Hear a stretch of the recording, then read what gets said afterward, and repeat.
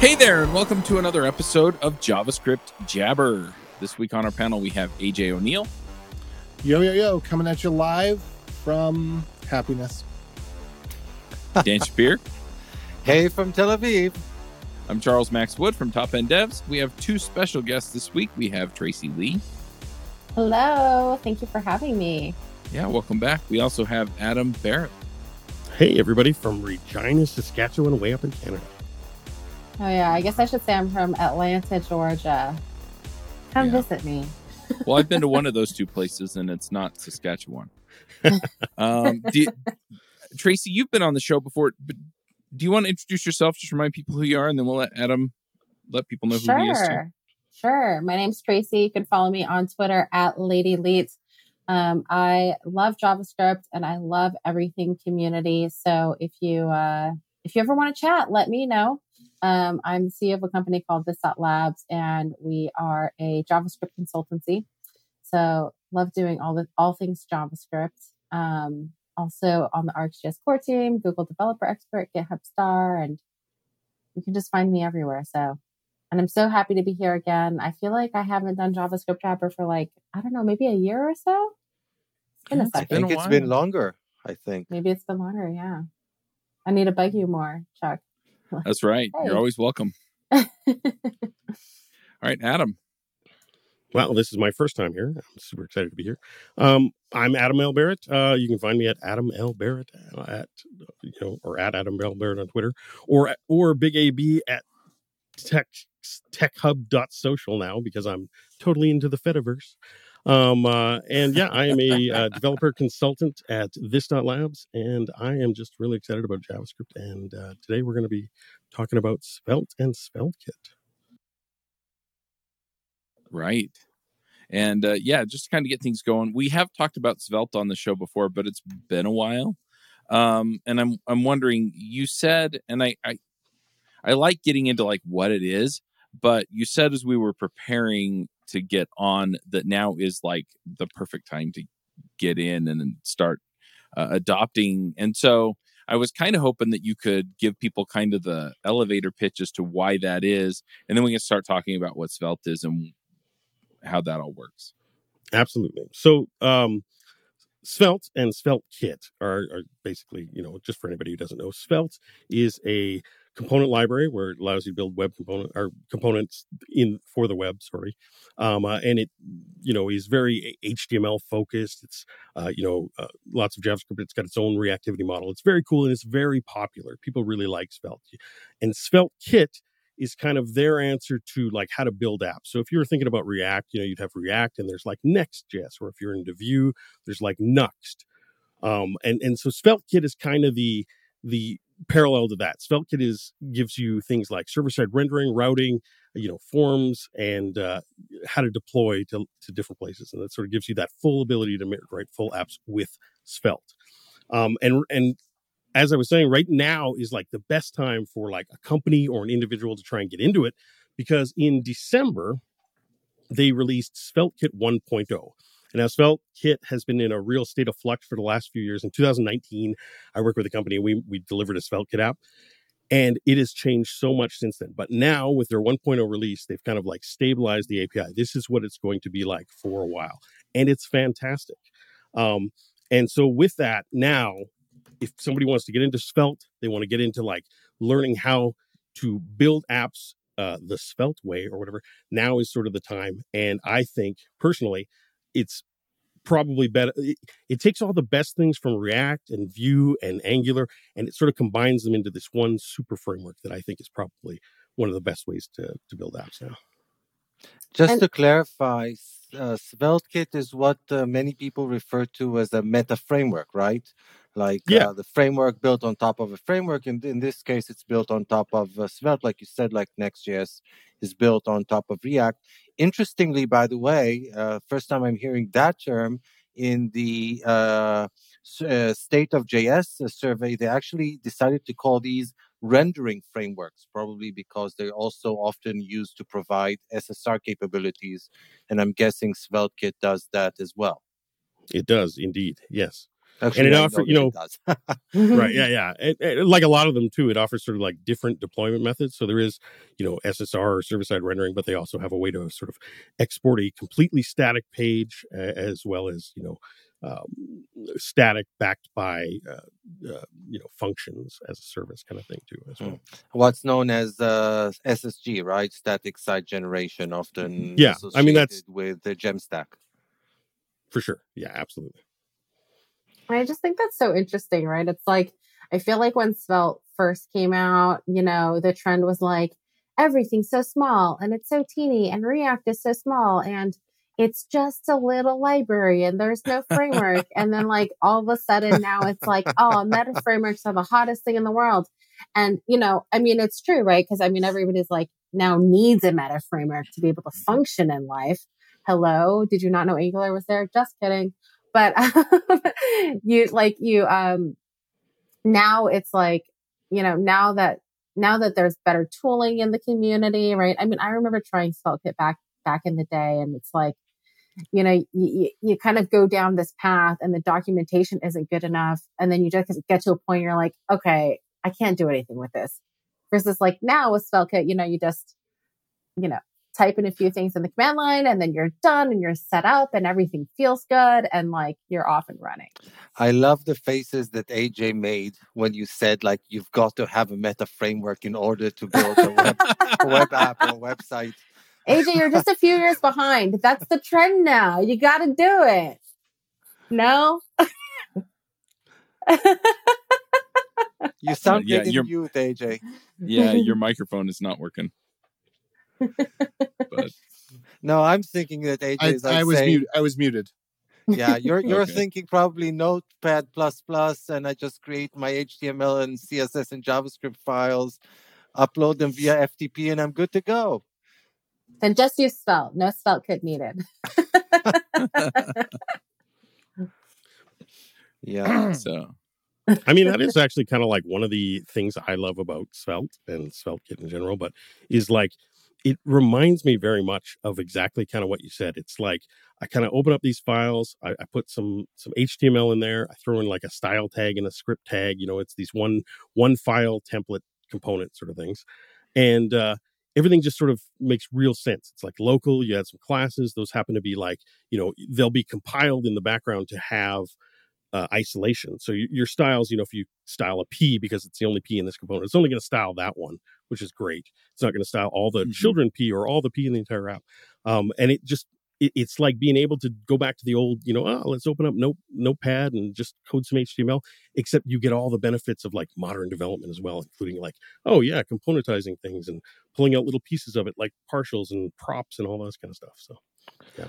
It's really good. I totally agree that indeed one of the things that I especially like about Svelte, and I have to say up front that while I've played with Svelte, I've not yet actually used it as part of a significant production based application or deployment or whatever. So I can't really speak to how using Svelte at large feels like. But from what I've played with it and from what I've seen, I really like the fact that, like you said, that when you use Svelte, and I'm not talking about the UX, I'm talking about the DX, the developer experience, is very much like, feels like, kind of how the web's supposed to be. Like you're building files that contain HTML and CSS and JavaScript, and it's not like some sort of a mishmash of the HTML into JavaScript like JSX sort of is, and it feels very webby in this regard, and yeah, that's definitely something that I really like about Svelte. Yeah, and I think it really helps like with adoption because, like I was saying, this company that I worked for in 2019, they actually found it easier to hire people for two reasons. One, Svelte was like, hey, it's one of the new hotness. People are interested in it. So they had experienced devs who literally wanted to come work for them because they were using Svelte. But also, they sort of made a habit of hiring like new people right out of university, and they were really easy to get up to speed because they already, in their classes or whatever, they learned HTML, they learned JavaScript, and they learned CSS. And that's all they needed to start building effectively in Svelte, right? It was just HTML, JavaScript, and CSS. And then like SvelteKit like goes even further on sort of this thing. there's a lot of stuff in SvelteKit that is just the web. They're just using, like, for example, the way they deal with forms in SvelteKit is you basically use, like, multi-part form data. You post that like a regular old form to the, like, SvelteKit loader or actions, actions, and then they like handle it, and they give you a form data object, which is like something you can look up on MDN. It's like a regular web form data object, and you start doing your stuff with that. And then they add this, like, but this enhancement layer that just enhances that and then puts that all back into like JavaScript with JSON responses and stuff, and sort of does it all for you. So you code like you're just coding an old web format, an old web form. But in the end, you get this, modern, awesome, easy to use user experience. So. To give credit where credit is due, I think that the Meta framework that kind of innovated that approach of like going back to basics on stuff like forms and links and stuff like that was actually Remix in the context of React. But I am happy to see more and more Meta frameworks kind of call it adopt, kind of copy. I don't care. Take this approach and use it. And one of the benefits, like you said, is the fact that you treat forms the same way that you would have, well, if you had been using PHP, that you literally post back the form response to the endpoint and it handles it. Only it's smart enough so that if there is no JavaScript, then it does in fact work like a PHP with a whole like page transition. But if you do have JavaScript, if it's working as an SPA, then it all happens within the context of that same loaded JavaScript. You don't need to have that page transition. Yeah, and I don't think Svelte or SvelteKit, I don't think the people involved are even like trying to hide the fact that, they take the best ideas from everybody else because they think that's great. Remix had all this like, oh yeah, just using regular responses, regular, form data. And I think Svelte was like, yeah, that's a really good idea. We can do that. And then Svelte's kind of like, or SvelteKits are sort of particularly, well, both actually, able to do this because they have that compile step. So both Svelte and SvelteKit follow the idea that they decouple the author experience from like the user deployed thing that you're making. So like in Svelte, authoring your component is one thing, and then you compile it down to this other component that isn't the same. It's different. It's built specifically for purpose. And same with SvelteKit. You have these adapters that kind of like take the app you've authored and they build it to a certain use case. So you might be building it to a Node app, or maybe you're building it to specifically deploy on Netlify, or you're building it maybe as an SPA, but the authorship stays the same. And it kind of gives that advantage of, if there's like really cool ideas, like right now, Quick is very popular. It's got this amazing, I don't know what you call it, but where no JavaScript is loaded until you like do something that requires it, and then it loads. Resumability, they call it. Yeah, it's part of the resumability thing for sure. And if that works out really well, like I think Quick is going to pioneer that, and if that works out really well, I don't think there's anything like, theoretically, Svelte could just do that in the compiler and not change the authorship experience of how Svelte is done, and just start doing that in the compiled output. That's theoretically. I don't know if that's a plan or anything, but it's a possibility. Yeah, that's an interesting discussion. To be honest, I'm not sufficiently familiar with the internals of Svelte, certainly to know whether or not that would necessitate any changes to the Svelte syntax or anything. But undoubtedly, the fact that it's compiled gives it a lot of power, and maybe it's worthwhile discussing that a little bit, because we've kind of touched on that. That Svelte, unlike React or unlike Vue, or certainly unlike Angular, is more a compiler than it is a framework. Maybe that's something you guys can elaborate on. Before we go there, I just want to ask my dumb question that's been rattling around in my head for a minute. What's the difference between a meta framework and a framework? That's a really good question, because I wonder if that's why they started calling it render frameworks, because it's like, what does meta framework really mean? At what point is it? I think maybe it was because everything, like these meta framework ideas, were kind of started in the React community, I feel like. So it's like, oh, well, React is its own library framework, but we're building a meta framework to kind of provide all the stuff that React doesn't give us, so we can be more productive, et cetera, et cetera. So then all of a sudden you see like, Redwood and Blitz and Next and Remix. So they couldn't call it a framework. Yeah. Astro now. But I was amused that you kind of referred to the Angular people saying, hey, we had this from day one. But with Angular, it wasn't a meta framework. No, right? yeah. It was just that the Angular itself was so opinionated. But I definitely agree with Chuck that it's worth to have a discussion about where the differences are, and particularly with Svelte, where Svelte ends and SvelteKit begins, or vice versa. Yeah, so I just want to. I guess the idea I'm getting them between like a framework and a meta framework is that, like Angular, for example, it's a framework, batteries included, right? It does all the things for you. Where React was more or less this simple, view building rendering library, for lack of a better way of explaining it. And then you had all these other things that got jammed onto it, and so that's the meta framework. I guess is the idea that you're bringing in all these other possibly third-party things to do what a framework would do for you on its own if they built it all out. But maybe that's why in State of JS they didn't call it a meta framework, because it's actually it's not built on top of React, right? So it's like the new. What's not built on top of React? Or isn't Svelte's not built on top of React? No, it's not. Yeah, but Next is. Next and Remix are. Yeah, but the difference, I guess, is that if you're looking at they do have front end frameworks and rendering frameworks. I have it up because we were talking about it earlier.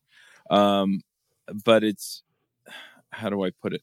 It's they solve some of the same problems, and so I can kind of see people approaching, and looking at React versus Svelte versus, Vue, which is more frameworky, versus Angular, which is totally frameworky. So I can give my 2 cents on, and it's a short explanation. From my perspective, those meta frameworks or rendering frameworks really addressed 2 issues that were kind of lacking in libraries like, and in particular in a library such as React, and at least one of them is actually available out of the box in Angular. And these 2 things that are lacking are routing or routing, whatever you decide to call it. So React out of the box does not have routing capabilities built in. So you did have stuff like React Router, which you could use on top of React, but it wasn't like included. Unlike Angular, which had like routing baked in, like it was one of its core things. So that's one thing that was kind of lacking in a library such as React. And the other thing is the server-side rendering or static side generation. The fact that if you were just using React out of the box, you generally would build something that's client-side rendered.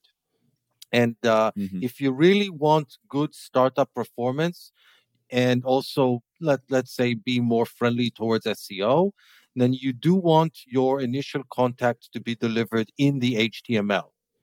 That's something that Angular actually didn't have, and I think that Angular still doesn't have to this day. But React technically supported it from day one, but practically it was incredibly hard to do by yourself. So Next.js kind of, or before Next, others like Gatsby, I think, kind of provided a box solution that provided both of these capabilities on top of React. They made it easy to create, to specify the routing, and they also provided like a deployment mechanism that created either server-side rendering or static side generation or both. Now, that's my take on it. Maybe I don't know if you agree or disagree. I got you. So when you're talking about the meta framework or the rendering framework, you're talking about SvelteKit as opposed to Svelte. That's correct. Okay. And so SvelteKit is all of the other stuff on top of Svelte that lets you. Yeah, I mean, specifically, say it's like Create React App-ish almost, but more closer to batteries Next included. For sure. Yeah, closer to Next for sure. Where it basically, the main things it offers are static, like Dan said, static site rendering or static server rendering. Server rendering, routing, handling of forms, and deployments to like, oh, this is gonna, like I said, deploy to a Node app, or this is gonna deploy to Netlify. Yeah, I think you're absolutely correct, Adam, that the point that I was kind of skipping over is deployment, because originally deployment used to be fairly straightforward, but then along came companies. Well, it basically because along came all the companies who want to make money. Exactly, because deployment used to mean just spin up a, run a node server on DigitalOcean or something like that, and that's your deployment. And these days you've got serverless, and you've got edge function, and you've got CDNs, and on and on and on. Containers and Kubernetes and whatnot, and it makes deployment,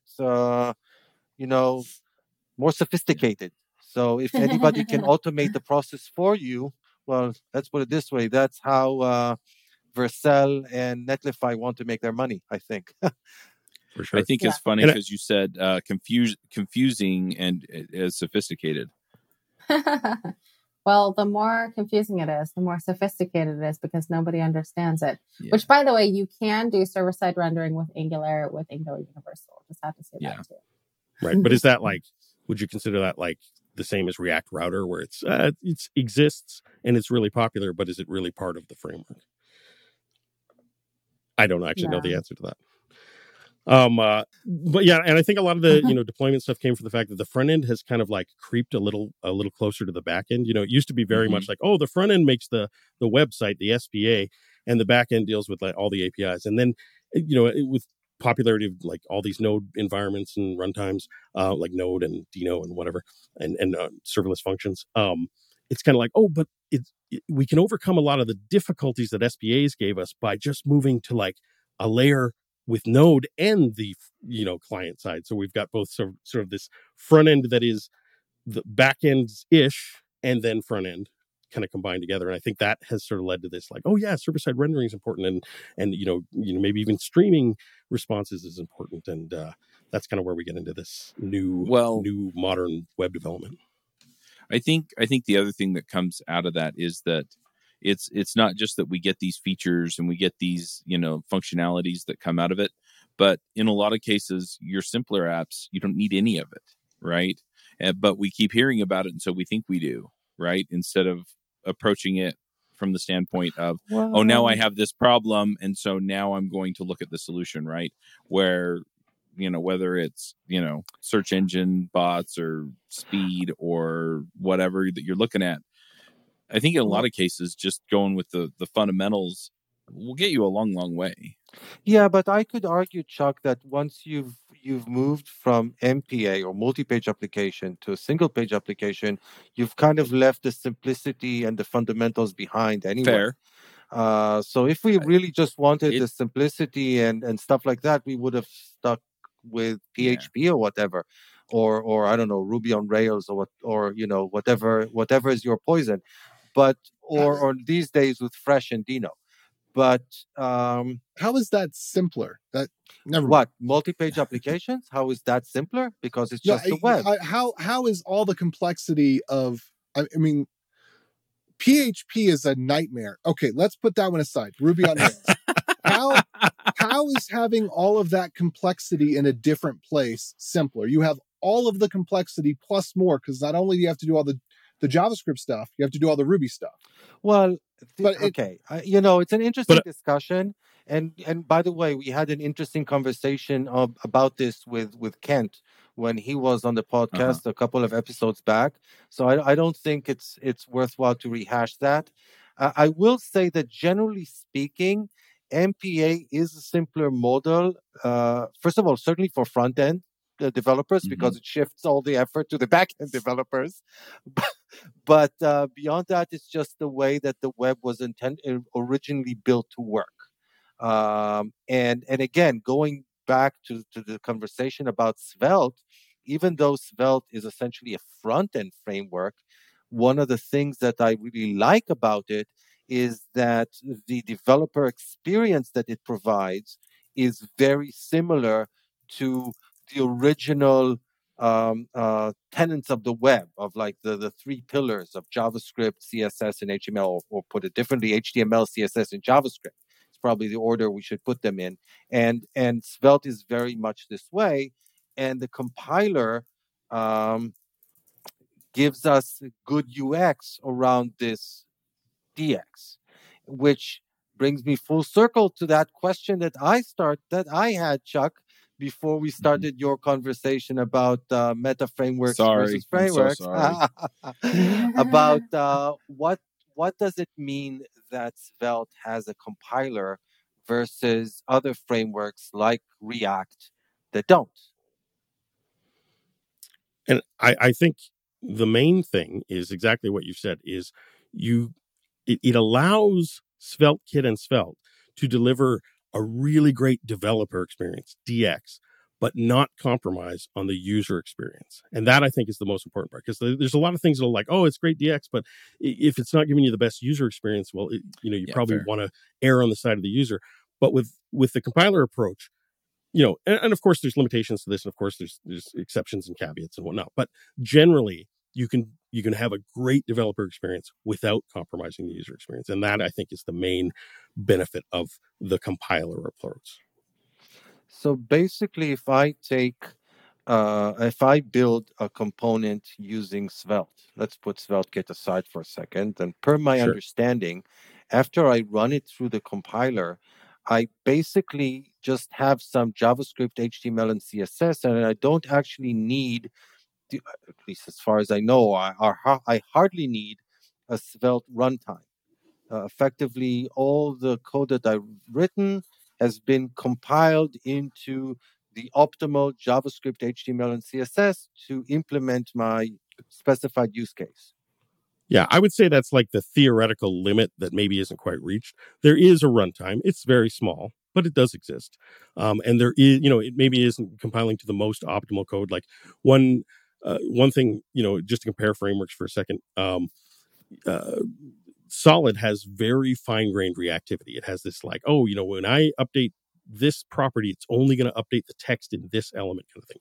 SvelteKit kind of has a closer to React approach, where each component is going to re-render when something changes. So it's not as fine-grained as, say, Solid, but it is still very effective. So it's maybe not, I just wanted to say it's not optimal, but it could be. And that's the thing. Like, and right now there's theoretically nothing other than time and effort to stop somebody from going, oh, well, we want that exact kind of fine-grained reactivity in Svelte too, so we can do it and not even change the authorship experience, right? We could not even change how you write your component. Well, we could just have it so like, oh yeah, when it does compile, it is more optimal that way.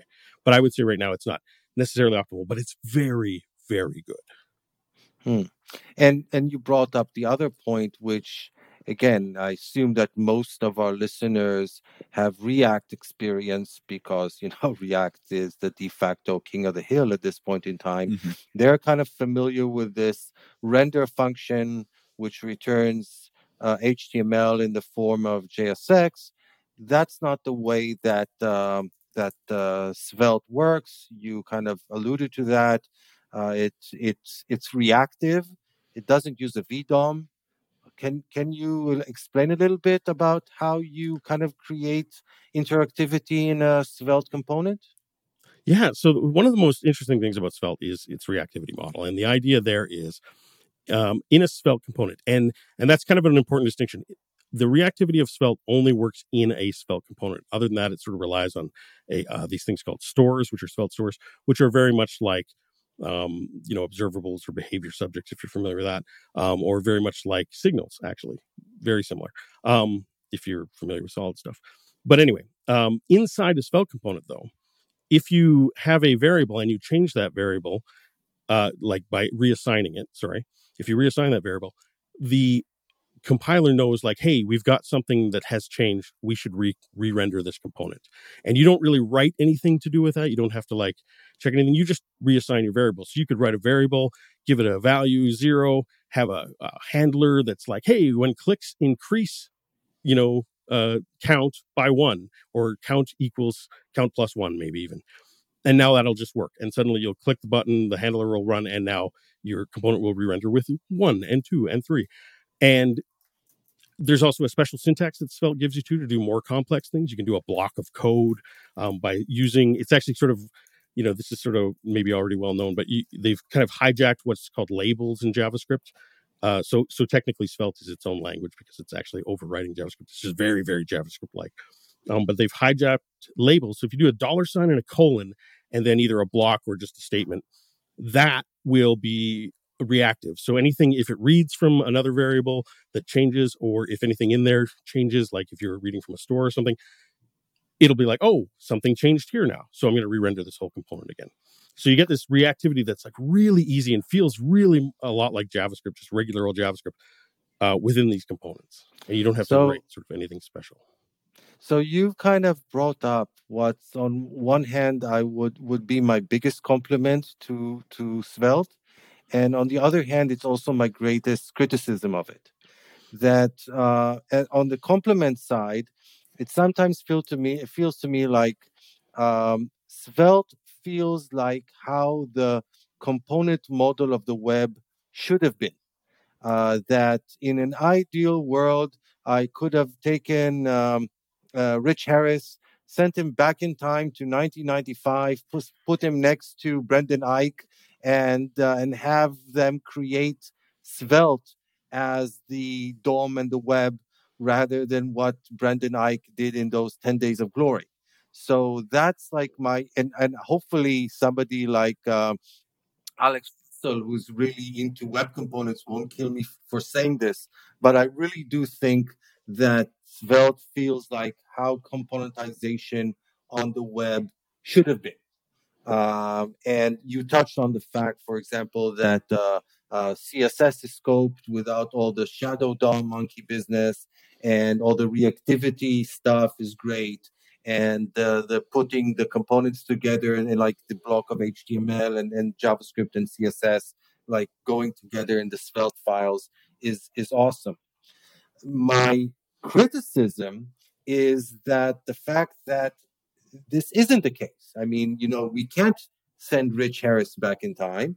And consequently, we have something that looks very much like the web, but isn't. And to an extent, almost deceptively so. So, like you said, it feels very much like JavaScript. It looks very much like JavaScript, but it isn't really JavaScript. Like you said, variables in Svelte are reactive. So you use the let keyword, which means one thing in JavaScript, but means something totally different in Svelte, because in Svelte, when you define a variable with let, you're actually creating something reactive, which is definitely not the case in JavaScript. Likewise, as we said, CSS in Svelte looks very much like regular CSS, but is wholly scoped within a component, which definitely isn't, and intentionally so. It isn't scoped within the browser. So my criticism of Svelte is that the fact that it's almost deceptive in the way that it kind of subverts some of the key technologies of the web, as it were. Maybe you're seeing it differently than I do. I don't know. No, I mean, I agree. I do find, though, that it's almost like a theoretical problem, because I find in practice, even with new people and stuff, it becomes really apparent because it's always in a .svelte file. This isn't just like, oh, you write your JavaScript in a JavaScript file and it like does the reactivity there, because all these special behaviors, the scoping of CSS, the reactivity of the JavaScript variables and stuff, only happens in a .svelte file. And as much as it doesn't seem like, oh, is that a big deal? I really do feel like that really helped solidify the fact that this is a Svelte thing only, not a, like you're not think you're writing JavaScript and then you write something somewhere else and it doesn't work. Especially when you have to drop like into regular Java. So you import regular, TypeScript or JavaScript files. And let's say you're writing a store. Well, in Svelte components, you have like some special short syntax for like getting the values out of stores and subscribing to them. But outside of that, if you're in a regular TS file or a JavaScript file, you have to like write the whole thing yourself. You have to write .subscribe and pass the callback. You have to write .set and pass it something. And I think that alone helps people overcome this, like, oh yeah, it's deceptively close, but it's not quite right, is it? It's like, yeah, but it's in a Svelte component file, so it's okay. Like, I get that difference. I understand it. By the way, as a technicality... Oh, sorry. Go for it, AJ. That's what people are used to at this point anyway, that are on the front end, because people that are on the front end probably have never programmed in JavaScript before, right? Because they're using React or they're using one of these things. So I appreciate that you acknowledge that it is a separate language when you fundamentally change the language features, because so many times people say, oh, no, it's just JavaScript, but it's not. I think they're pretty explicit about it too. Like sorry, all I want to say is Svelte kind of takes it to an extreme.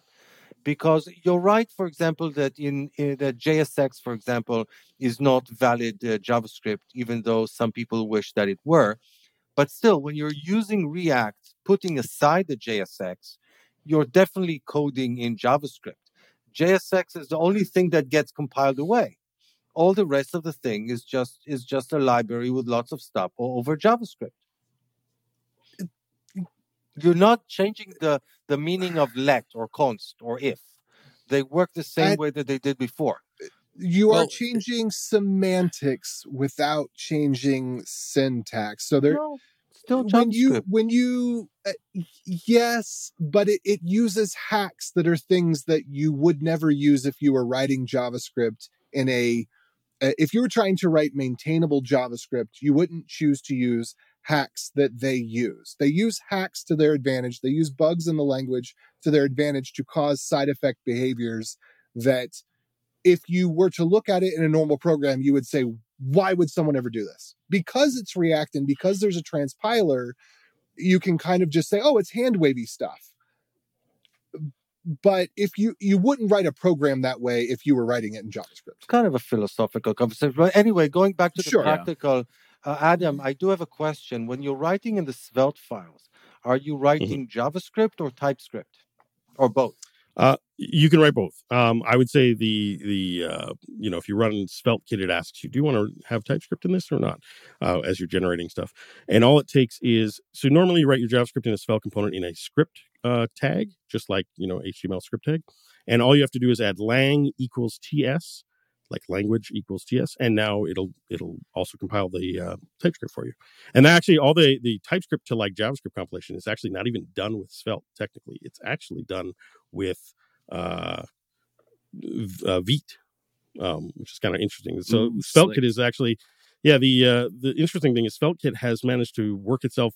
It took a while to get there, but now it's just a Vite plugin, really, to convert Svelte components into the HTML, JavaScript, and CSS that Vite is amazing. Bundle up and stuff. Yeah, I think that correct me if I'm wrong, but I've seen somewhere that actually all of SvelteKit is kind of like built over Vite, and I think that Solid Start is built over Vite, and like lots of these meta frameworks are basically built on using or on top of Vite, and which is kind of awesome, I guess. Yeah, because that's exactly what it is. Fast transition. It was just like, okay, now everything is Vite for all maintainers writing anything. Oh, but there's some competition coming from from the Vercel people, right? I mean, did we feel that way with Webpack? I feel like Webpack was also pretty quick to uptick. Yeah, it took over it was everything pretty fast too. Really fast. But Vite seems faster almost. I think the domination of the market is faster, you mean? For some stuff. So I think maybe it's because also like I feel like correct me if I'm wrong, but like I feel like Webpack was like harder to integrate than Vite. Like Vite just seems like they've got the kind of like developer experience down a little bit better. So well, and I think what may have helped that was when Webpack came out, it was still kind of Wild Westy. And I think over the time that Webpack was most popular, people sort of solidified on certain patterns and stuff. And then Vite was kind of able to take advantage of that by saying like, hey, we offer the most popular patterns like JSX and TypeScript and whatever out of the box. And then we can also give you a plugin thing to add more too. So. Well, and that's how a lot of we've seen this in the frameworks too, right? It kind of started with Backbone and underscore and and then it kind of, we picked up Lodash because Lodash did underscore, but it had certain advantages, and we've kind of picked things up from there. And it's like, Backbone kind of keeps track of this stuff and makes this stuff easier, but it'd be nice if we had this engine that did this other thing. And so we end up with, some of the precursors to React and Angular, and then we got those frameworks right, and now we're kind of advancing to this next level where we have some of these smaller frameworks, and then we've got the micro framework or meta framework, that sit on top of them. And so it's just kind of been this interesting evolution that we've seen play out over and over again. One thing that I kind of want to derail us onto here is I'm sure some people are listening to this, and you've kind of mentioned that it's easy to pick up, it's easy to get started, it's easy to grab this tooling and get rolling. But I can imagine we have some folks that are sitting there thinking, I work at a Vue.js shop or an Angular shop or a React shop, and this sounds really interesting, but is this something that I can actually use at work? Or is this going to be more on the hobby projects until I find a company or a project that I can put this in?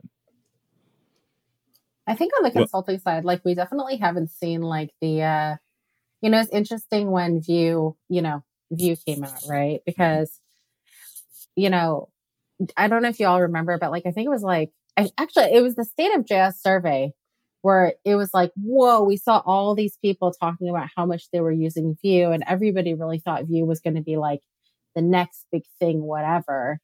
But then when you really see like the uptick from, like just kind of like talking to clients and things like that, you saw Vue kind of being worked on in more greenfield projects.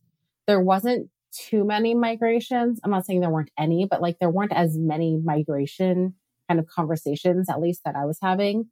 But I think with Svelte as well, right? Like you see it kind of, with this like, hey, we want to experiment on something new. We have this internal project, or like, hey, we have this greenfield project. But I don't know. Have you guys seen a lot of people trying to migrate? My experience is that migrations between frameworks are usually rather far apart. Because, unless you're kind of forced off of a framework, like people are starting to be forced off of Angular, for example, because I think it's getting difficult to recruit people for Angular projects. It will be a while until people are like forced off of React. So I'm expecting to see other frameworks starting to surface more, like Tracy said, in greenfield type projects. I do agree with what both Tracy and Adam said, that this is kind of a turning point time for Svelte, because having a meta framework version 1 that can be considered stable and also under the auspices of Vercel increases the how would I call it, like the trust or the comfort level, exactly, that I'm willing to put in a framework like that. Like, the thing about React is it's kind of like that old saying, nobody gets fired for using IBM. So like, nobody gets fired for choosing React and Next. But I do think that Svelte is an example of a library that's now can be considered mature enough, stable enough, so that, its benefits can start shining through. Yeah, there's just so many exciting things. And I think it's amazing. I mean, I don't know if y'all remember when Evan was like, when everybody was really, everybody's still excited about Vue, but when everyone was really excited about Vue, and they were kind of comparing and kind of having the same conversation we're having here. But, he was able to take, right, like the great things from React and the great things from Angular and kind of make Vue into something that he believed was, beneficial. I think same thing with like all these new technologies that are coming out. And it's interesting because, these kind of like new paradigms or new ways of doing things or just better ergonomics, et cetera, what's the next wave, right? That'll be so interesting to see. Like, is there going to be another contender that comes out soon? Mm-hmm. Yeah, and I'm actually really excited about some of these options too, because it seems like kind of the React, Vue, Angular, they were the way to do things for quite a while, right? Yeah. I mean, we kind of saw this rapid succession of frameworks, and then it kind of just held there for a while, right? And they were kind of the biggies that were out there. And now we're seeing a lot of the excitement about some of these other frameworks like, Astro and Quick and Svelte and some of these other ones. And then some of the capabilities that are coming out of them are really cool. And so it's exciting to see things move again. So yeah, I don't know if it settles here, but I don't think it'll settle. You're right. Tracy, that a lot of the SvelteKit stuff would be just greenfield mostly right now, and a lot of, not a lot of transitions. But I do think that Svelte has a really nice, like if you just wanted to make one component on your page, let's say you had a React app or an Angular app or something, it does have a really nice way to export it so that it's just like a JavaScript function, like a class, and you just like enhance it, or you just call it and pass an element to like enhance that element with your little SvelteKit thing. And I think that could get somebody in like a little bit. If they were just like, oh, well, we just want to try out Svelte on this project, then you could maybe just make one component, this SvelteKit component, one section of your page, and maybe just a few more, and then trying to add, and then eventually go, hey, we should switch to SvelteKit or something. That's my thought. But you're right. I think mostly that's not happening. But I have think it's seen a little easier lot than of other ones. I have seen a lot of interesting like you said initially, like a lot of interesting concept and innovations in SvelteKit, in the sense of, like you said, of taking kind of a best of breed approach, borrowing from other frameworks. I really like the way that Rich made it easy to specify endpoints for HTTP operations, like for the gets and the post, and the whole concept of type safety when transferring data between the front end and the back end, which I think is really awesome. I know that there are other projects that are kind of working on it, like TRPC and stuff like that, but to have it kind of baked in to the framework is really great. Yeah. And even just that concept of the separation in the framework of like, this is server code and this is client code, and this is code that'll run on both. It makes it really nice because you can do things that maybe you would struggle to do in maybe other frameworks, where you're like, oh, I'm just going to run my SQL queries right here because I know it's safe and I know it's, I'm not going to leak environment variables to the client or anything like that. Does Svelte have anything like the upcoming React server components? Do you know? Well, I mean, they're kind of like that, but not really in the sense that your SvelteKit components, your Svelte components will run on the server, and then they'll flush that to the client and then start updating after that on the client. But you can just fetch, because you have these loader functions, you can just fetch like wherever you want. You can get data from an API, you can get data directly from a database, you can do that kind of thing like directly in your loader function. And you can set it so that this load is only ever going to run on the server just by adding .server to the file name. It's like a routing thing. Or it can be, if you're just using like fetch, Svelte actually gives you this little fetch as a parameter to the load function, and you can just use that, and then it'll run the same both places. So it'll it'll make the fetch when it needs to on the server, but it'll also, as maybe state changes and you update it needs to fetch again, it'll fetch again. Or you like change routes and come back, it'll like fetch again using the client side fetch on that time. So it's similar but different way of handling that kind of server based stuff. But the nice part, which everyone likes about server components, is you can just like, hey, I'm just going to go get stuff right from my database right here, and you can do that as well in SvelteKit. What do you think? What do you think of Rich's approach of prefixing the SvelteKit files with the plus sign? Personally, I think it is fine, but it's one of those things that some people are going to hate. And I have my editor set up to like always give me like the directory and the file name, because I don't want everything to just say plus page, plus page, plus page, plus page. But honestly, I don't like file-based routing at all. But if I had to choose one file-based routing, I would choose SvelteKits, because it sort of separates those like ideas of, okay, this is server, this is how do you like your routing then?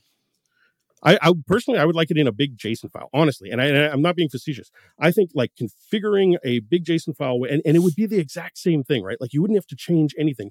But instead of a file called plus page, you would just have like an object, and it would be this path, and your path could be the key. And then this is your load function that you're going to give it. And this is your, component that you're going to render on that page.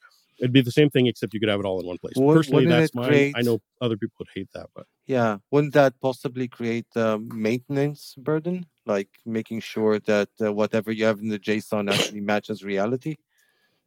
But like, is it different than a file-based one? Like, other than the fact that it's like hidden from view in your editor, it's exactly the same, right? Like if you just use like code folding and hiding to hide the stuff you don't want to see right now, it's exactly the same. You just have it all in one file rather than like in your using the file Rails system does as a that, pretend and hierarchy. I like it. Oh yeah, it's convenient because it's all in one place. Yeah, and I use the search function in my IDE because some of the route files, they get real long, right? And so you give it some good conventions and allow you to make certain assumptions in the way you put it together, and then if you're looking for something, you have it there. Everything's just a trend, right? It was like, remember when everyone was like, it's like, okay, everything should be separated out into their own, files, CSS. And then everyone's like, oh, we're going to do inline CSS. It's going to be so great. And then everyone's like, oh man, there's so many issues with that. Let's do something different now. So it's right? just, it's like, what month is it? Well, there's always something inconvenient about whatever solution you come up with, and so it's like we're going to solve this one, and then you create another. Exactly. Trade-offs are real. Which, by the way, we created this like for me, I always I don't know about how you all feel about this, but like whenever I'm trying to play with a new technology, I'm always like, is the documentation giving me much? Oh, these like silly little code snippets, like whatever. So we created this thing called starter.dev, which is fully open source, but like it gives you these like showcases and kits. So we actually built like a GitHub clone in Svelte, so people can just like look at it and see what like an actual application might look like. Mm-hmm. But anytime I'm stuck on stuff, I'm just like, let me just poke into there. So if that's helpful, you can check it out. Give us a link. We'll make sure it's in the show notes. Yeah. I kind of want to move us along just because we're kind of getting toward the end of our time here. Let's say that I'm like totally sold on this, right? And I really do want to go play with it, right? But are there good resources for learning Svelte and SvelteKit? Yeah, I mean, Svelte.dev, the official documentation is great. If you want to really get into like, what are the good podcasts and where's the community, where's the whatever, you could check out framework.dev, which is admittedly something we maintain, but it has a bunch of different frameworks on there, and it'll give you sort of like, oh, here's a lot of the popular libraries, here's a lot of the popular podcasts and whatever, and sort of give you that like, oh, hey, I want to see what's going on in the whole ecosystem, not just reading directly from the docs. But the docs, that being said, svelte.dev and kit.svelte.dev are both really good and really worth checking out as well. And like on framework.dev, again, there's a lot of technologies in there, but we do have like, I think it's just svelte.framework.dev. But if you're like looking for, anything within the ecosystem, like what's the state management library that's popular? What's this that's popular? What are the different podcasts that, people talk about these things? What are the different blogs? What are the different courses or whatever? That's kind of what we were hoping to do. And also, again, 100% open source. So if you're in the Svelte community and you're like, man, I really need a resource for this, you can just go ahead and add it. But on framework.dev, you can actually also compare different libraries. So I don't know about you all, but especially in new technologies. Okay, I feel like this in React, maybe in React land, like I always feel like, oh my God, what is the state management library of the week? No, okay, I'm being a little facetious there, right? But like, yes, you are a little bit. but there's a lot of truth in that. That's the fact of life. What's being actively maintained? Is there new stuff coming out? Whatever. The rise and fall of GraphQL. Yeah. Is there a fall? I'm totally out of date. Has there been a fall of GraphQL? It's beginning to fall. I wouldn't say it has fallen. Yeah. It used to be the new hotness, and it isn't anymore. Let's put it this way. At least from what I'm saying. People are realizing the error of their ways. They are going back to easy to use, simple things. I think that GraphQL it's kind of like a detour of our conversation. I think it was great for certain things, like if you're grabbing data off of a lot of sources and you need to normalize your data across all of them, and making and retrieving all of the data is expensive. So you also want to like filter it on the server side before providing all the data. Then GraphQL was awesome. But then people started trying to use it kind of like for everything. especially with type bindings and stuff like that. And to solve all your performance problems. Yeah, if you don't mind bundling a polo into everything, or whatever it's called. But so you try to use something for everything, and then you get pushback. Let's put it this way. Yeah. Anyway. So, yeah, I love this because I went and looked at it. I'm like, this is cool. It's also very close to something that I've been working on building myself for some of the other communities we have. But you also, I think, have a course or something coming up. Do you want to talk about that for a minute? Yeah, so we are going to offer a Svelte and SvelteKit courses, workshops, I guess is the better way to say that people can take. We'll also offer them, video, but we also offer them to companies if they wanted to like have a real person come and teach the thing, or even like come in live teach it. And yeah, you can check it out. I'm not they're not up yet, but by the time this podcast airs, maybe they will be. But you can check out this.co or THISDOT.co, this.co. And on there, we'll probably have a workshop link, and that'll show you where to go so you can learn how to build SvelteKit apps and how to use Svelte effectively. I'm super excited because I feel like, everybody does, Angular, React, Vue courses, GraphQL courses, and like we do them too, workshops, we do them too.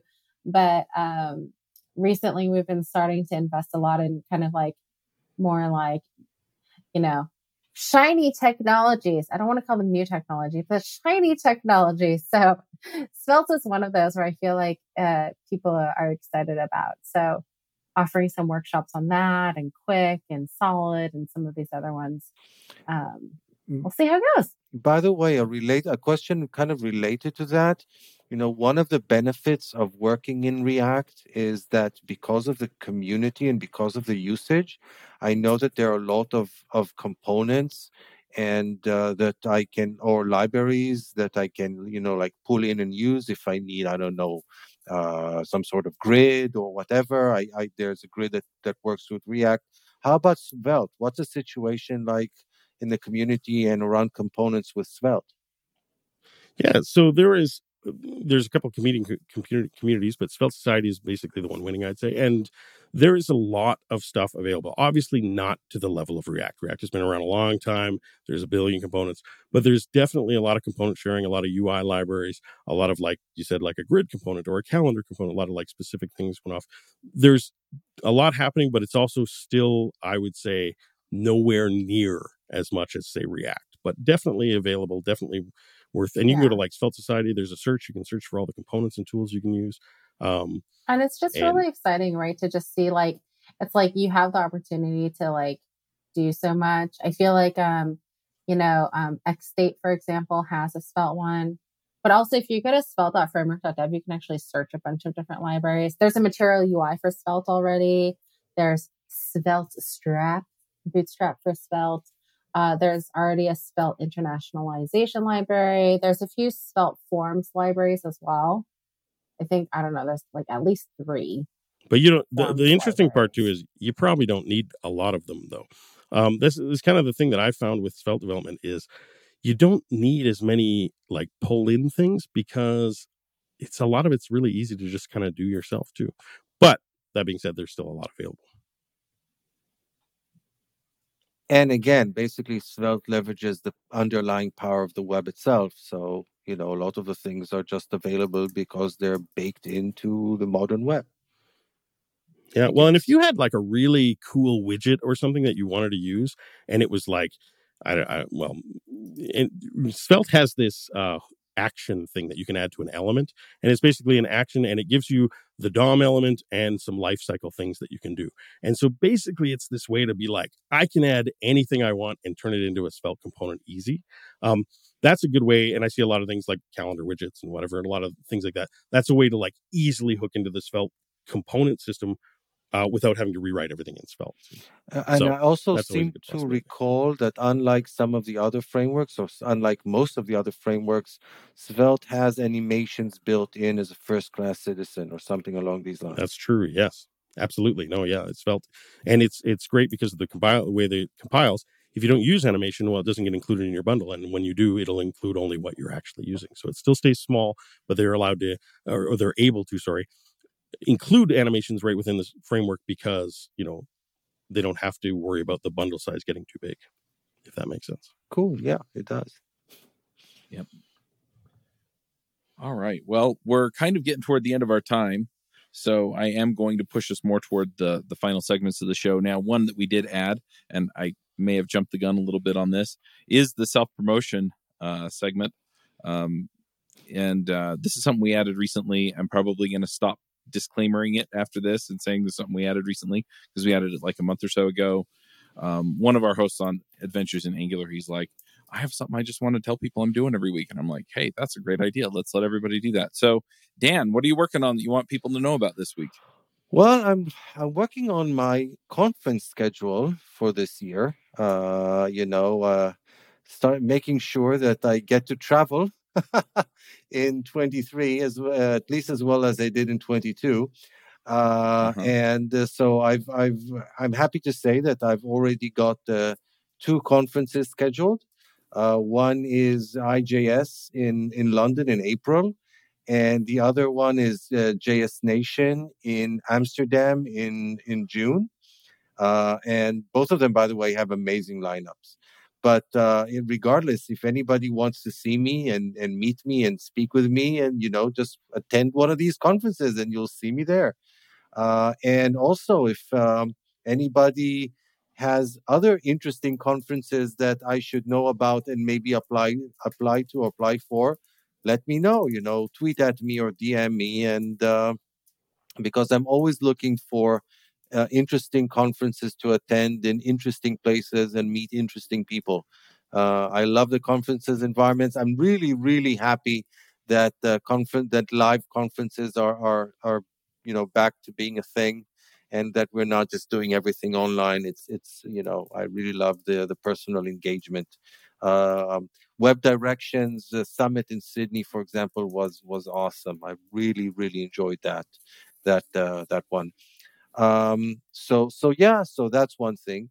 The other is I'm basically also at work trying to build my kind of roadmap for this year, trying to figure out where our most significant performance bottlenecks are, both on the front end and on the back end. And that basically means interfacing with a lot of the different teams within the organizations, figuring out what they're working on, what problems they're facing, where I can work with them on that. It's interesting. It gives me a really high level view and also a low level view of all the technical stuff that's taking place in the company, which is really nice, and I really enjoy that. So those are the things that I'm doing. Awesome. AJ, what are you working on that people should know about? One of the things that I just worked on was a utility for DuckDNS. So DuckDNS is a dynamic DNS service that's free. And I created this tool partially because I wanted it, although I'd already built it, so it wasn't really for that. But I wanted to use it as a project for Beyond Code Bootcamp. And I'm actually now working on a POSIX scripting course. So I'm actively working on that. And this is kind of the project that will be the suggested final project for that mini course.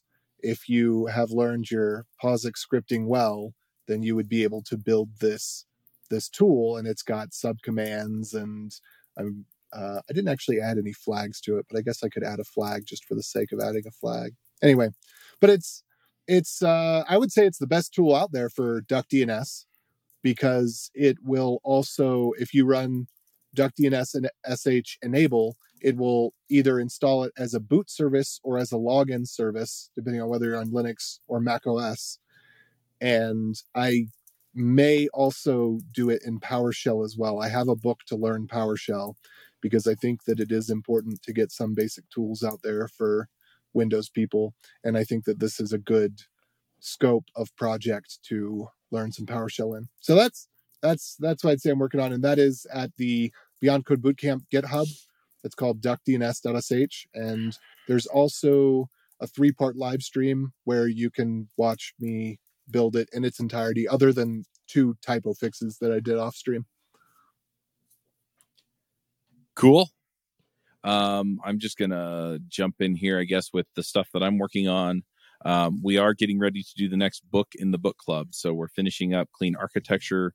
Uncle Bob has been on like half of the calls, and it's been like me and like 2 or 3 other people on this one, just because we just launched, and so it's been fun. We've just been talking through architecture and architecture ideas. It's been amazing. The next book that we're doing is going to be on something around deployment, Docker, Kubernetes kind of stuff. It's kind of what the folks in the book club wanted to do next. So that's where we're going to head. I have a couple of books that I'm looking at, so we'll see what we pick up there. But you can go sign up at topenddevs.com/book club. And then, Tolstoy's War and Peace? Well, it's a dev book club, so maybe next month or maybe the month after. Anyway, but yeah, so that's kind of the big thing that I'm looking at this point. Tracy, what are you working on that people should know about? Well, my God, I feel like so many exciting things. We are launching a podcast called Build It Better. It's a podcast on architecture. So that'll be fun, really fun, like deep dives. It's myself, Ben Lush, Adam, who's on the call right now, and another person, Jesse. And if you just want to like learn about architecture and kind of talk about it and deep dive into like different open source projects, that's been really fun. And besides that, just really focused on like doing more in open source, like adding more starter kits. This is like really good for greenfield projects, right? But starter.dev and adding new technologies and different kind of like kits that people can use. And then framework.dev, trying to just like get more visibility and like more, I mean, you know how I am. I'm like always about like connecting people and like trying to figure out how to help people. So those have been my things. Awesome. How about you, Adam? Well, as we already mentioned, I've been working on workshops to help people learn Svelte and SvelteKit and get up to speed quickly. And so you could probably check those out at this.co. And I'll be speaking at a conference in February. I'm not sure when this will air, called Confu in Montreal, Quebec, Canada. It's probably the biggest conference I know of, at least in Canada. It's super awesome. And I'll be talking about micro front ends and X-State and Stately. So if you want to come check those out, come meet me there at Confu. Cool. Cool. Unfortunately, I'm missing that one. A bit cold We'll though, meet up isn't somewhere, Dan. It's cold. Actually, February is pretty cold, even in Montreal. I can't deny. But, it's downtown Montreal. And cool thing about downtown Montreal is you can go shopping, you can go to a movie, you can go to restaurants without ever leaving the building, which is awesome because there's this whole underground it's like city all there. Underground. Yeah. Yeah. And it's amazing downtown Montreal. Downtown Montreal is the most boring part of Montreal, though. I think in Montreal it's froid, not cold. All right. One more question, then we'll do picks. Tracy, how do people find you online?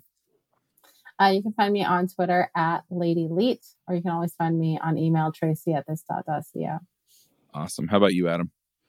You can find me on Twitter at Adam L. Barrett, 2 R's, 2 T's in Barrett, or you can find me on Mastodon at BigAB at techhub.social.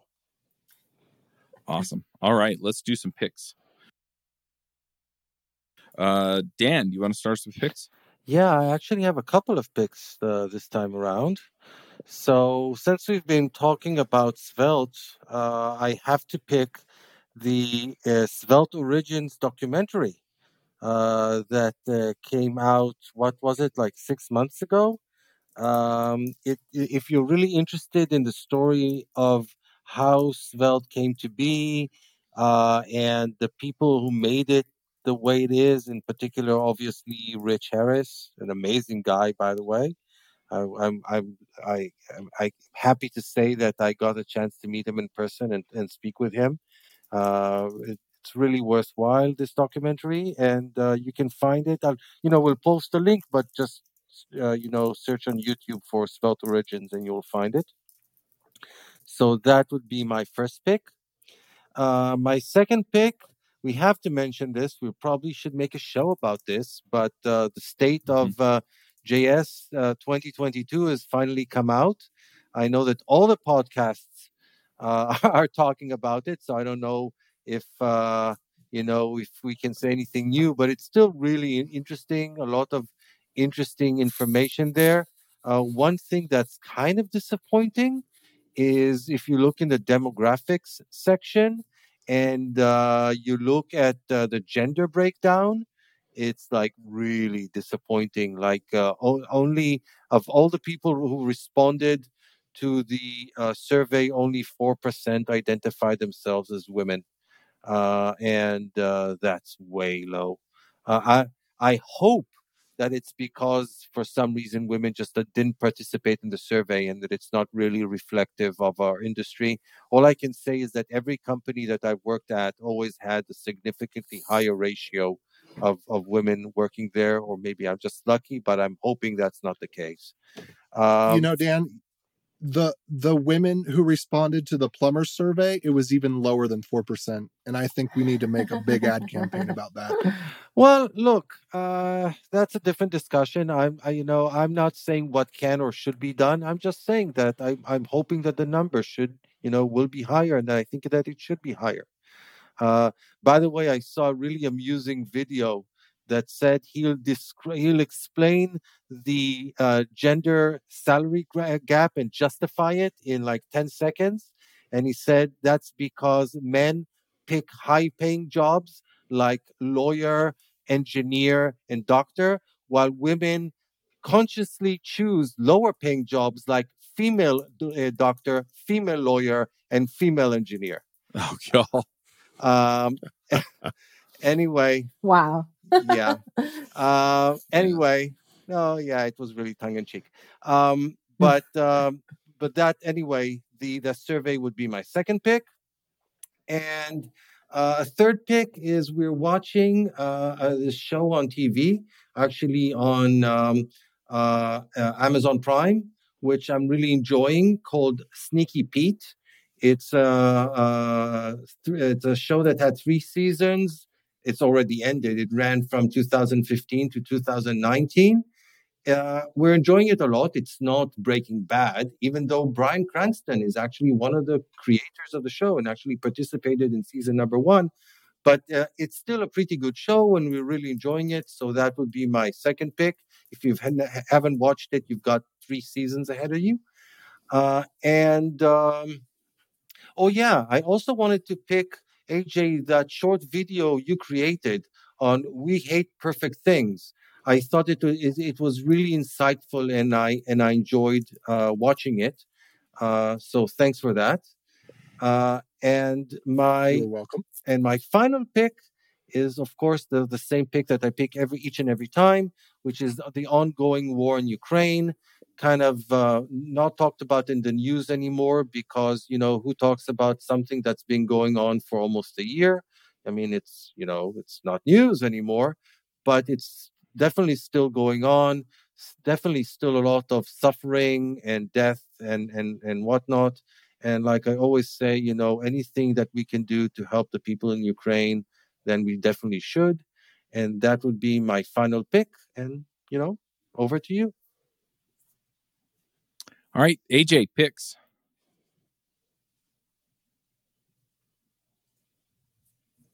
Okay, now I'm unmuted again. So there's one thing I'm particularly excited about.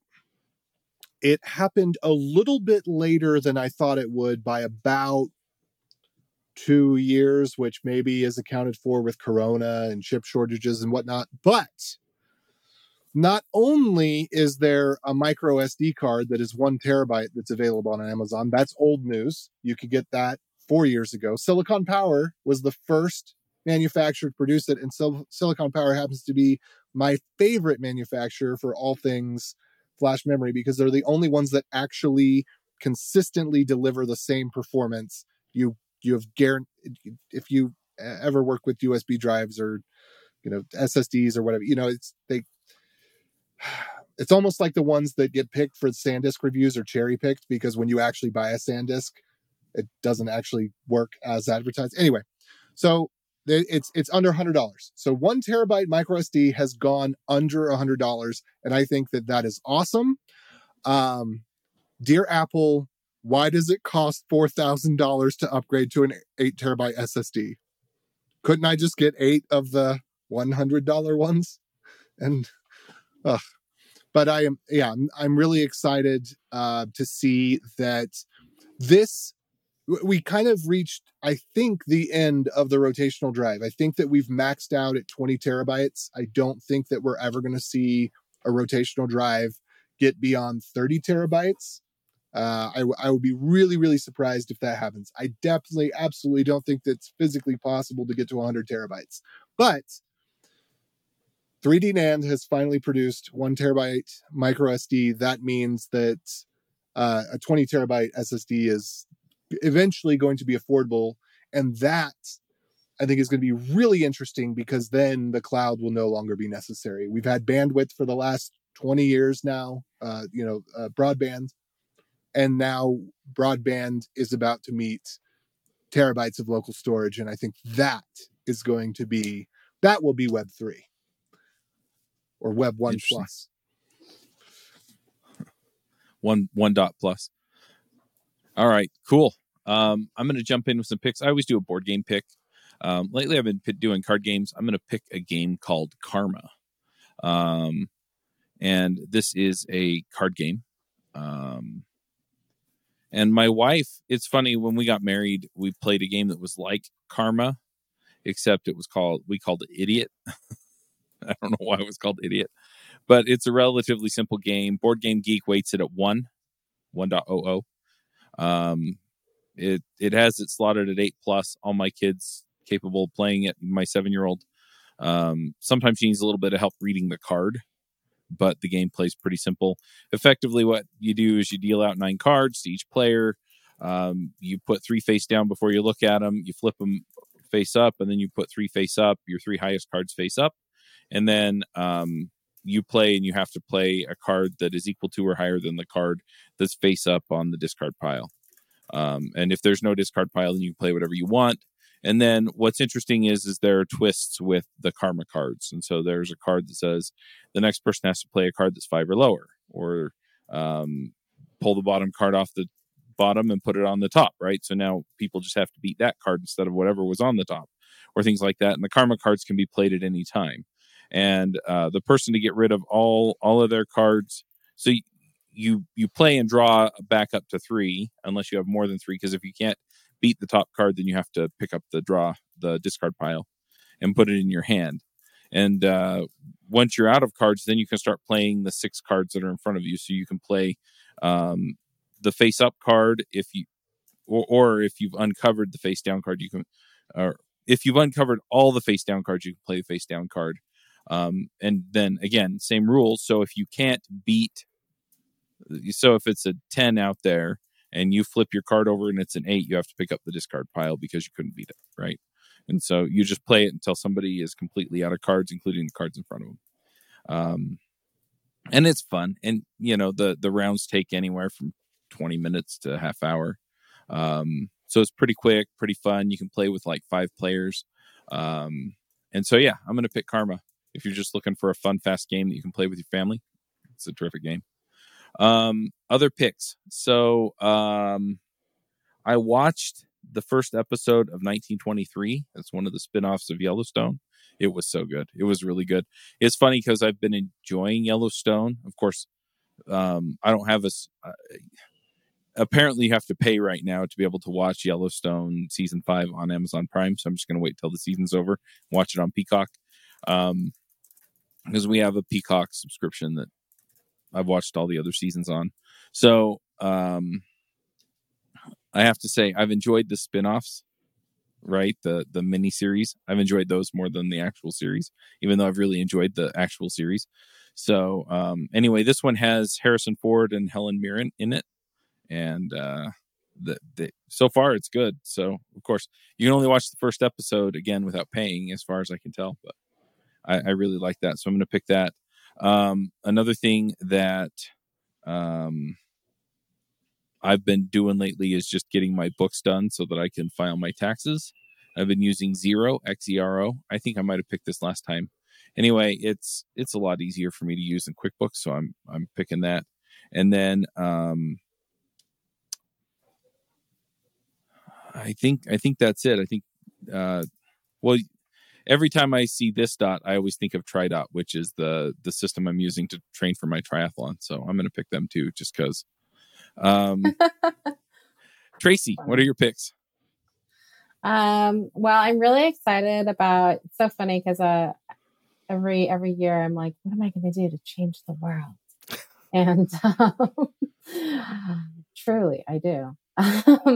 But, small steps. So we actually have this like Women in Tech monthly mentoring that happens every single month.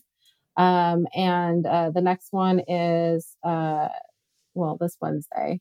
So it's like an hour where like women get together and chat and things like that. But we also have a lot of these like state of events that we do. So State of React ecosystem is coming up very soon. And in about a month, we're actually going to be doing State of Web Performance too. Oh. So Dan, I dropped you a note. Yeah. So we should definitely chat via Twitter and like just, talk more about web perf stuff, because the web perf community is so small. It's like we need more people talking about web performance. Yeah. Although it's become a topic du jour. I mean, like all of the conferences want to have at least one web performance talk in them, which I guess is really good for me. Yes. But yeah. By the way, in the context of Women in Tech, are you in contact with the amazing Moan Weber? I don't think so, but I'm happy to. If you drop me a note, I love introductions. So. Yeah, I have to. If you're not, I have to make an introduction between you two. By the way, she was a guest on our podcast like a few years ago, and she's amazing. She runs women on. Awesome. Yeah, she runs Women on Stage. She like trains women to speak at conferences and meetups and stuff like that. It's really great what she does.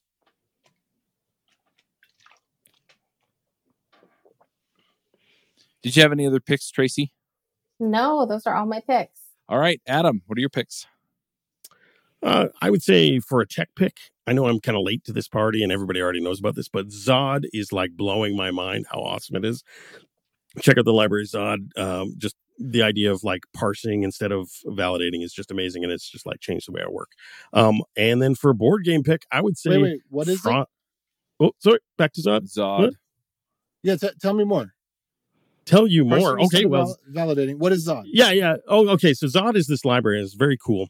It's like a validator library. You sort of set up your schemas. You're like, oh, this is what my object's going to look like, and then you get a function that'll validate it for you. But it doesn't validate it. What it actually does is it parses it. So you're getting data in, and it's like a JavaScript, a JSON object or something, and then the object that comes out is like the schema you set. So it won't have extra data. It'll make sure all the types are validated. Everything will be correct, or it throws. And it's just this small change of like, oh, that's a really good way of doing it. So you can always ensure that whatever has gone through Zod is now correctly typed. And so everywhere where you're taking input either from a server or from a user or whatever, you can ensure that it's of the right type before it gets into your system. And then in your system, you can just, oh yeah, this is absolutely the right type. It's not going to have extra properties. It's not going to do unusual things. And you can be extra type safe because of it, as long as all your outside areas, the outside of your app where data is coming in any way is covered by Zod. And I love it. So what am I to understand? Instead of JSON.parse, you're doing Zod.parse? That's correct. Okay, that's cool. correct. And so you would, and it wouldn't be Zod.parse as much. It would be, you create a schema with Zod. So you'd say, Zod, this is a object. It's going to have a string.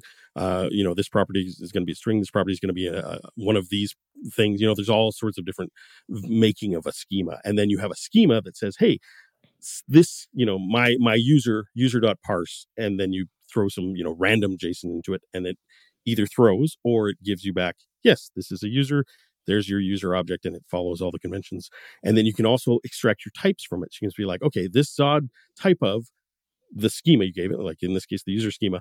And now you've got a type that is your user type that you can use anywhere. And it's awesome. Check it out. That sounds cool. Thanks. Yeah. It's really good. And then for board games, I would say Frosthaven. Frosthaven is the couple sequels, I guess, to Gloomhaven. It's basically Gloomhaven enhanced now. Gloomhaven is a board game that is massive both physically and the scope of time you'll need to play it. And it's a campaign game, sort of like a dungeon crawler, but it's a lot more puzzly, movement based with cards and stuff. It's fantastic. There's a digital version of Gloomhaven, which you can get on Steam and everywhere else, I'm sure. Frosthaven is basically the newest one. I haven't actually played it yet. I have only opened it and looked at it fondly. So yeah, it's but mine. From what I hear, it's mine. Everything you want it to be. It's Gloomhaven and just a little bit better in every way. I haven't played Gloomhaven yet. That's one that I definitely want to pick up. But yeah, Frosthaven came out last year. I'm just reading the info on Board Game Geek, and I'll put a link to the Board Game Geek. It's a weight of 3.86, which means it's somewhat complex. But yeah, a lot of my friends who like D&D, but basically didn't have time to find a dungeon master to design them a campaign, they really enjoyed Gloomhaven. So it's like a boxed D&D sort of thing? Sort of, yeah. Less role playing and more board game. Yeah, but yeah, that's a good way to think of it. It's you go on adventure, you make a party, they go on adventures, they go in dungeons and stuff. So yeah, very much like that, but no real role playing, just a board game mostly. Yeah, cool. Yeah, you don't have to invent a character and play a part as much. So cool. Well, thanks for coming, Adam. Tracy already bowed out. I guess she had somewhere else to be. We did go over. So, but yeah, thanks. This was awesome. And until next time, everybody, Max out. Bye.